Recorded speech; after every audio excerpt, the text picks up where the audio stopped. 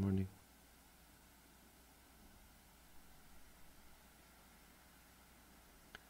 Yesterday, in the study group,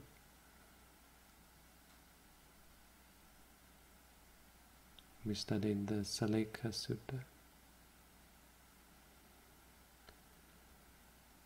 And in the Saleka Sutta, the Buddha describes meditation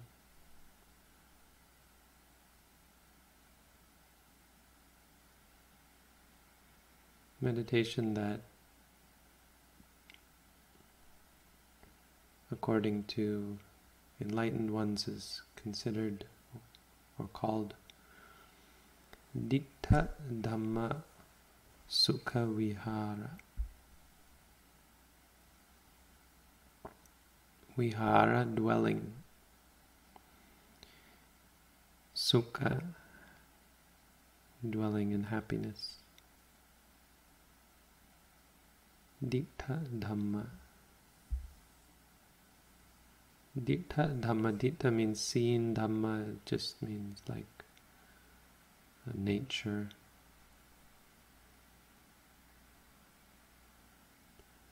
So Ditta Dhamma means seeable or of a nature to be seen.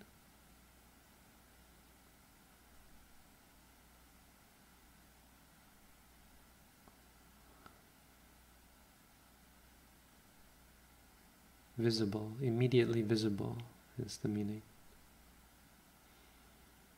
The meaning is that meditation, certain types of meditation, are for the purpose of being happy now, here, immediately visible.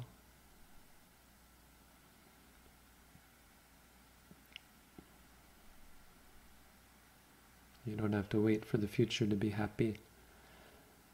Meditation is a peaceful abiding, vihara.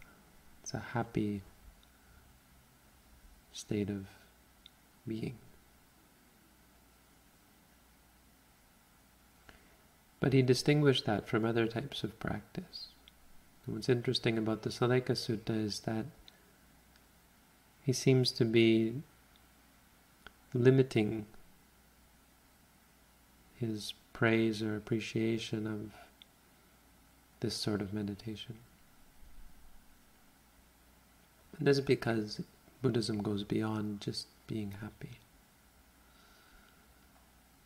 Not to diminish the importance of being happy, or even the importance of just being happy. But that is all it is. In the Sangiti Sutta, in the Digha Nikaya, we read about this word again in the context of 4 types of samadhi bhavana.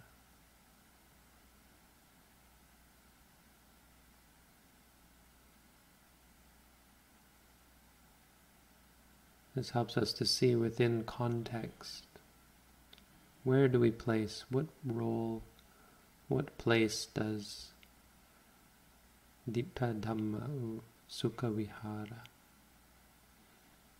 play? What place does it have? What role does it play?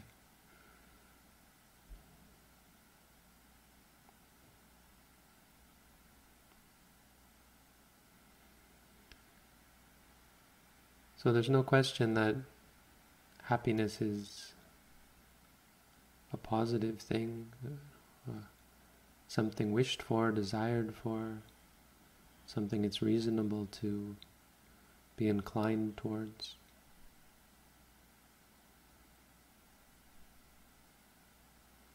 No one should ever think there's something wrong with being happy.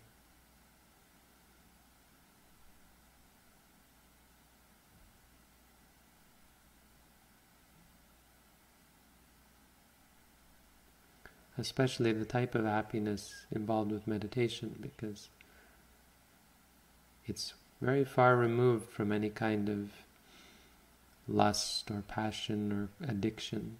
You You could say people who get addicted to the peace and calm, but it's not like an addiction to sensuality. Because when the time you're in it, you're not thinking bad thoughts, it's not like you have to steal it from someone else to be greedy or manipulate others for it. You're not thinking harmful thoughts towards yourself or anyone. Your mind is very pure. That's why there's happiness. For many people, this is all meditation means. This is all they hope to get from meditation. And it's a good thing. The problem is, of course, that it's not the best thing. It's not the perfect solution to life's problems, because you can't always be meditating. Some people who meditate like this actually do get in conflict with other people because they want to meditate all the time, and other people are angry or upset because of broken commitments and so on, expectations of engagement and so on. So if someone does become addicted to it and wants to meditate all the time, they can really get in conflict with others, and because this meditation doesn't actually help you understand how to deal with conflict, it's quite possible that you succumb to anger and conceit and arrogance and so on. Leave me alone, you don't understand, you non-meditators. How could you know what it's like? You're coming at me out of ignorance, only I know, you don't know, that sort of thing.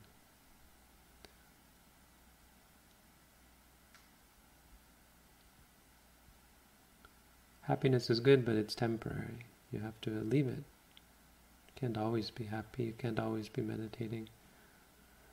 Even if you were always meditating, that would be a temporary thing.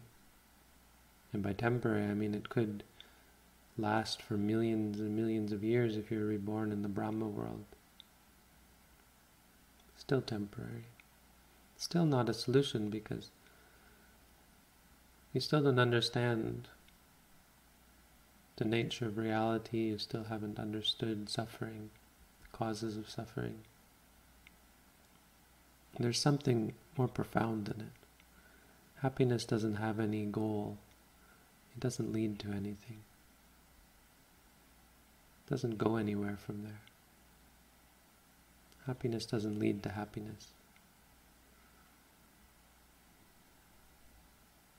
So it's limited, and it disappears, and then it comes and it goes. So it's considered the first type of meditation, of samadhi bhavana. The second type is called jnana dasana patilabha.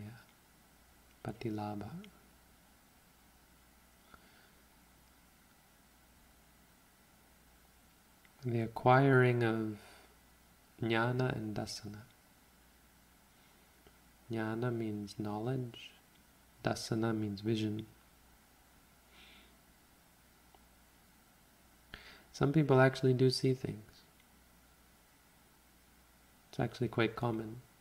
When someone undertakes intensive meditation, often they will even be sitting with their eyes closed and feel like there is light shining in the window. Sometimes it even feels like the roof is gone and the sun is shining down. Some meditators open their eyes and check whether someone opened a door or something, turned on a light. Some meditators see colors and pictures, visions. Some of them are very clear. Some meditators see things far away, have clairvoyance. Could be clairaudience, doesn't have to be visual.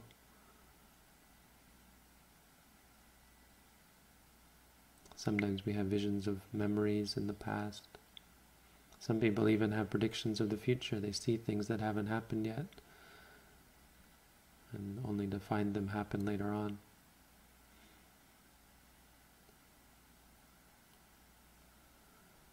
Likewise, many meditators have jnana and knowledge.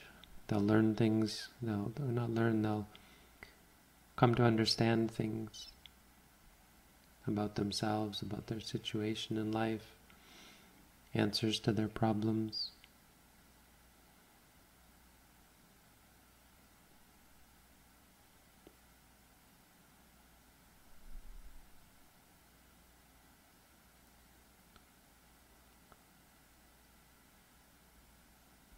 There are many sort of extrasensory benefits to meditation. There are meditations that are especially designed for the purpose of gaining such knowledge and vision, seeing things far away, seeing past lives, remembering past lives, reading people's minds, this sort of thing. And again, this isn't exactly the sort of thing we're aiming for in meditation. But really both of these two goals or benefits of meditation show the sort of uniqueness of this practice, of this activity we call meditation, samadhi bhavana. It's that it directly affects the mind. It's not an indirect source of happiness or an indirect source of knowledge or vision. It's direct. It is literally the development of the mind. It's not an indirect development of the mind. That's exactly what we're doing. And so you might say that, as I said, that happy states are not the real goal, and there's deeper states to be had, and that this sort of knowledge and vision is also not the deepest goal, but that's really not the point when talking about them. It's much more to reflect or reaffirm for ourselves that this is the way, this is the result and the nature of meditation. Because ultimately everything we do in meditation brings happiness. We can talk about Ditta Dhamma Sukha Vihara, this sort of immediate happiness, but all through the course of meditation, it's all involved in bringing about happiness.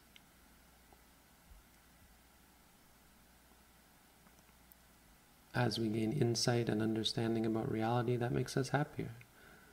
Just having a clear state of mind clears up so much suffering. And of course, learning things, knowledge and vision, well, it goes beyond just seeing lights or reading people's minds or so on. How about reading our own minds, understanding our own minds? How about seeing more clearly our habits? Knowledge and vision is a very important intrinsic part of any meditation practice. Many things, many different ways you can see and know, but it ultimately has. It's an intrinsic part of meditation, the knowing and the seeing. Vipassana, we even call insight, or seeing clearly, we call this practice vipassana.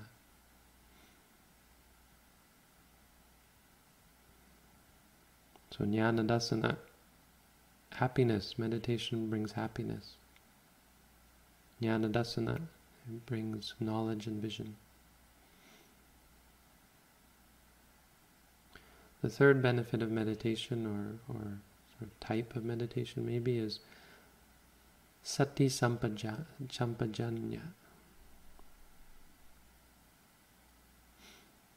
Sati sampajanyaya. Samvatati. So for the purpose of sati, which we translate as mindfulness, and sampajanya, which is often translated as clear comprehension.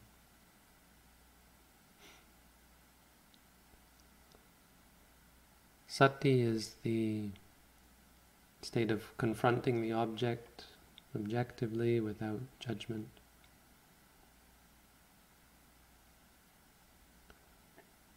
In essence, not forgetting it, or not losing sight of it, not getting caught up in judgment or reaction or extrapolation, but remembering the actual experience. Sampajanya is the knowledge that comes when you do that. It's the knowledge of the experience. So the text mentions three things. The first is Vedana. We know about feelings. Painful feelings, pleasant feelings, neutral feelings. All three of these are an important object of meditation practice, because Sati and Sampajanya are for the purpose of keeping the mind objective, keeping the mind in a pure state, in a clear state. We cultivate this clear state of mind. Every time we say to ourselves, pain, pain, or happy, happy, we're able to experience the feeling just as it is. Happy feelings can lead very, very quickly to addiction if we're not clear in the mind. There's nothing wrong with pleasure. As I said, no one would argue that happiness is a problem. There's no problem with happiness. But with craving or desire, lust, all of these, there's a real cause for concern, because it can lead us to act and speak in ways that are to our own and other people's detriment. They're just not conducive to happiness, to further happiness. The addiction to happiness is ironically not a very happy thing. So Sati Sampajanya, you wonder, why does this, what's the use of this? It's a very profound beneficial state, or beneficial pair of qualities, Sati and Sampajanya.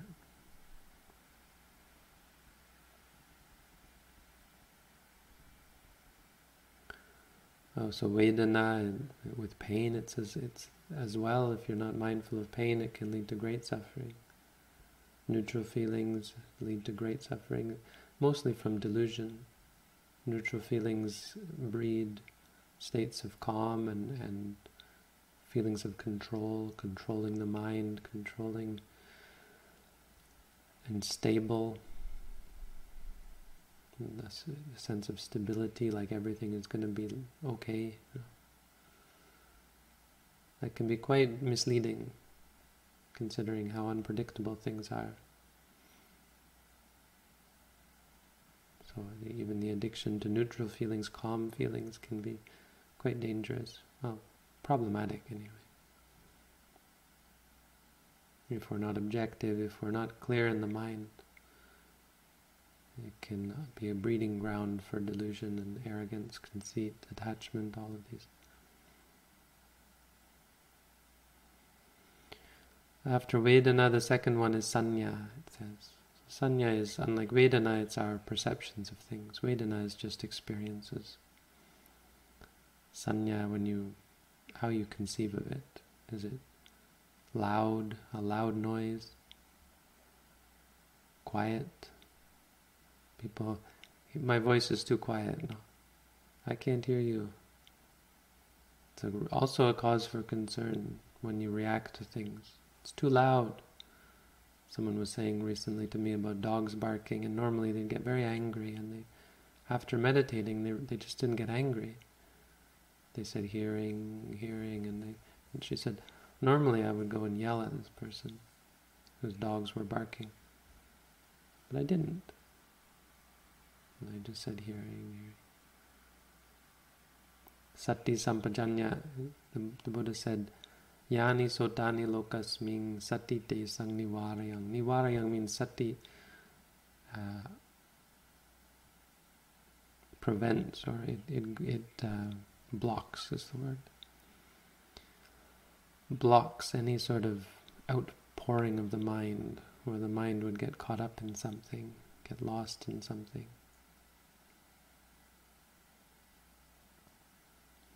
And the third that is mentioned in the text is vitaka. Vitaka here I guess means thoughts. Watching them arise and cease, normally we get caught up in them, right? So after sanya, after perception, you perceive something this way or that way, then you have thoughts like, I should go and yell at this person whose dogs are barking, and so on. This is right, this is wrong, I don't deserve this, I don't deserve that, I deserve this, I deserve that. Any kind of thoughts that might then instigate action or karma, mental volition, mental reactions in the mind.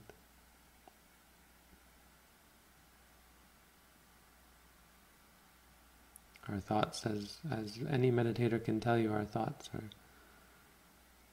a real cause for concern. If we're not mindful and clear in the mind, they can lead us down very much the wrong path, where we get caught up in delusion and feedback loops of worry, anger, fear, addiction.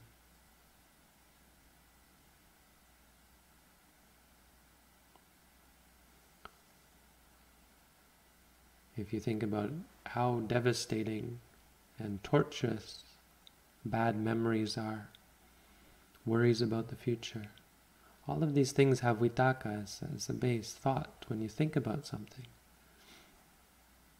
the more you think about it, the more susceptible you are to reaction, and we become obsessive about things. When you say to yourself, thinking, you free yourself from that.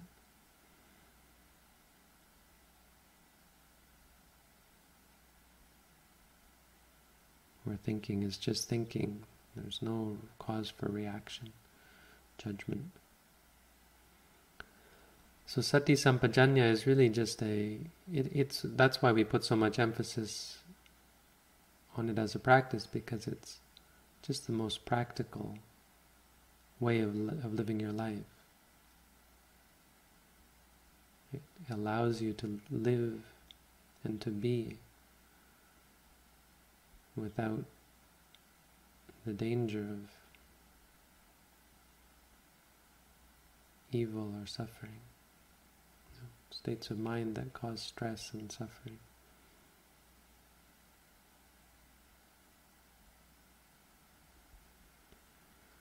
The fourth type of samadhi bhavana, or aspect or benefit of samadhi bhavana, goal of samadhi bhavana,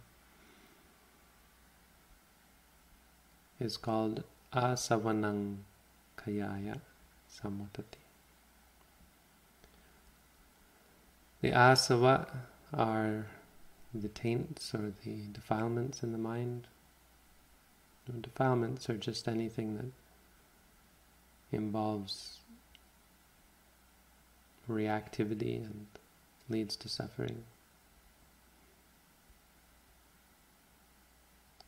A defilement is something that is a cause for suffering, or involved with suffering, something that increases stress in the mind, suffering. It increases bad behavior that hurts others or hurts ourselves. Kaya, or kaya, kayaya. Kaya means the destruction. Asavanang kayaya, for the destruction of the asava.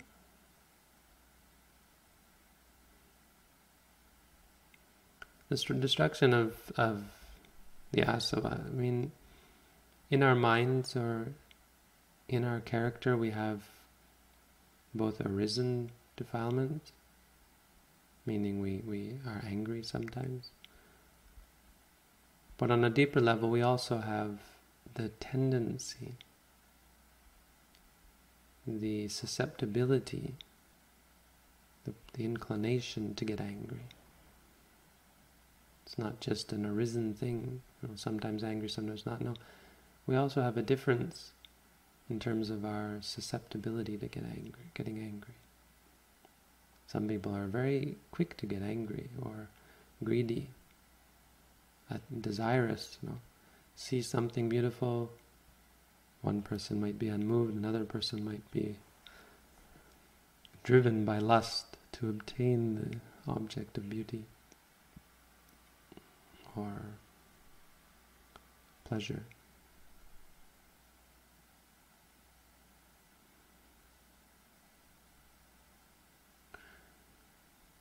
And so Sati Sampajanya allows us to see this, but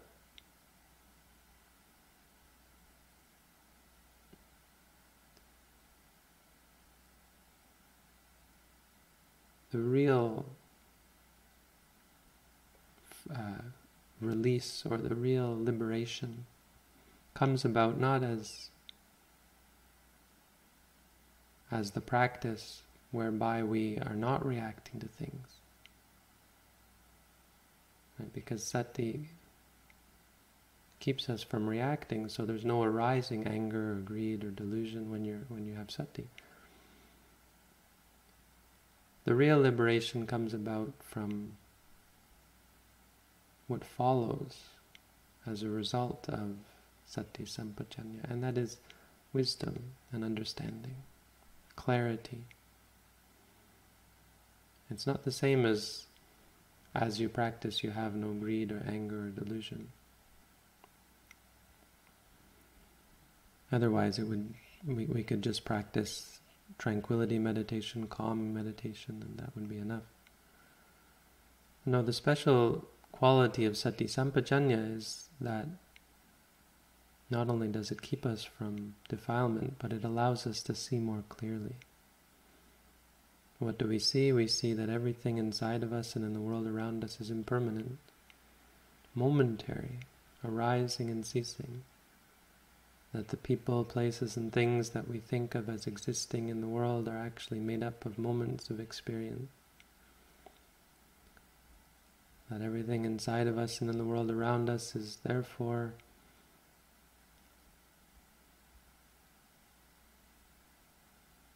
what we call unsatisfying.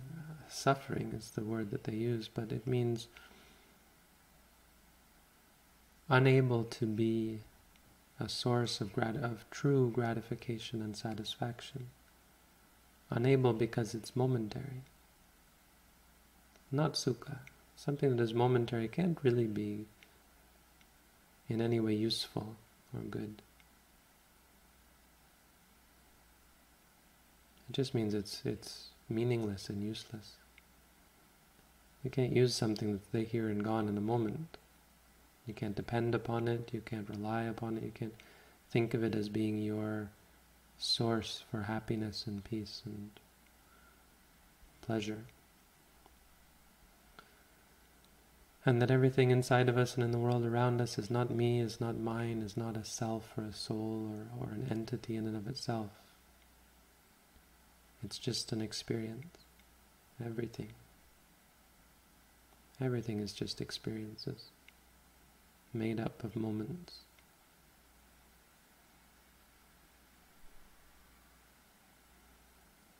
When you see this, it's different from not being greedy, angry, deluded.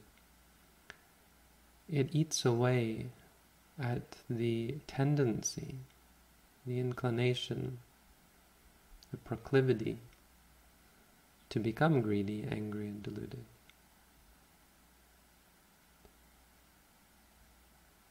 It changes the way we look at things, right? That's the whole point, is that our liking and disliking, our partiality, our reactions to things, stress and worry,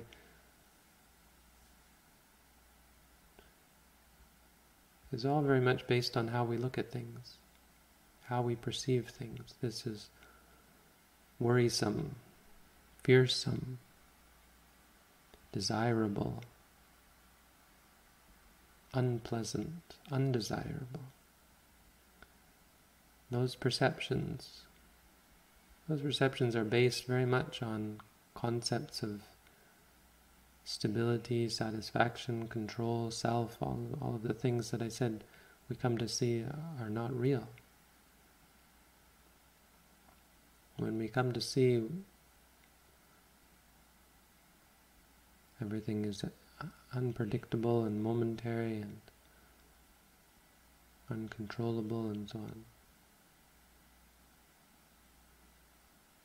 we weaken and eventually lose our inclination to react. Why would you get angry about things when they're momentary? What is it you're getting angry about? Just concepts, just ideas.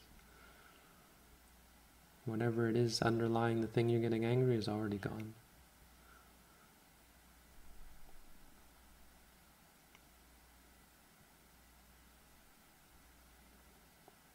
And so this cuts off.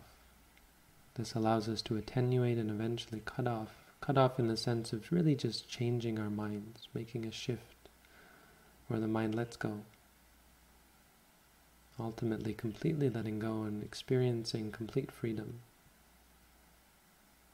Release from any kind of inclination or attachment to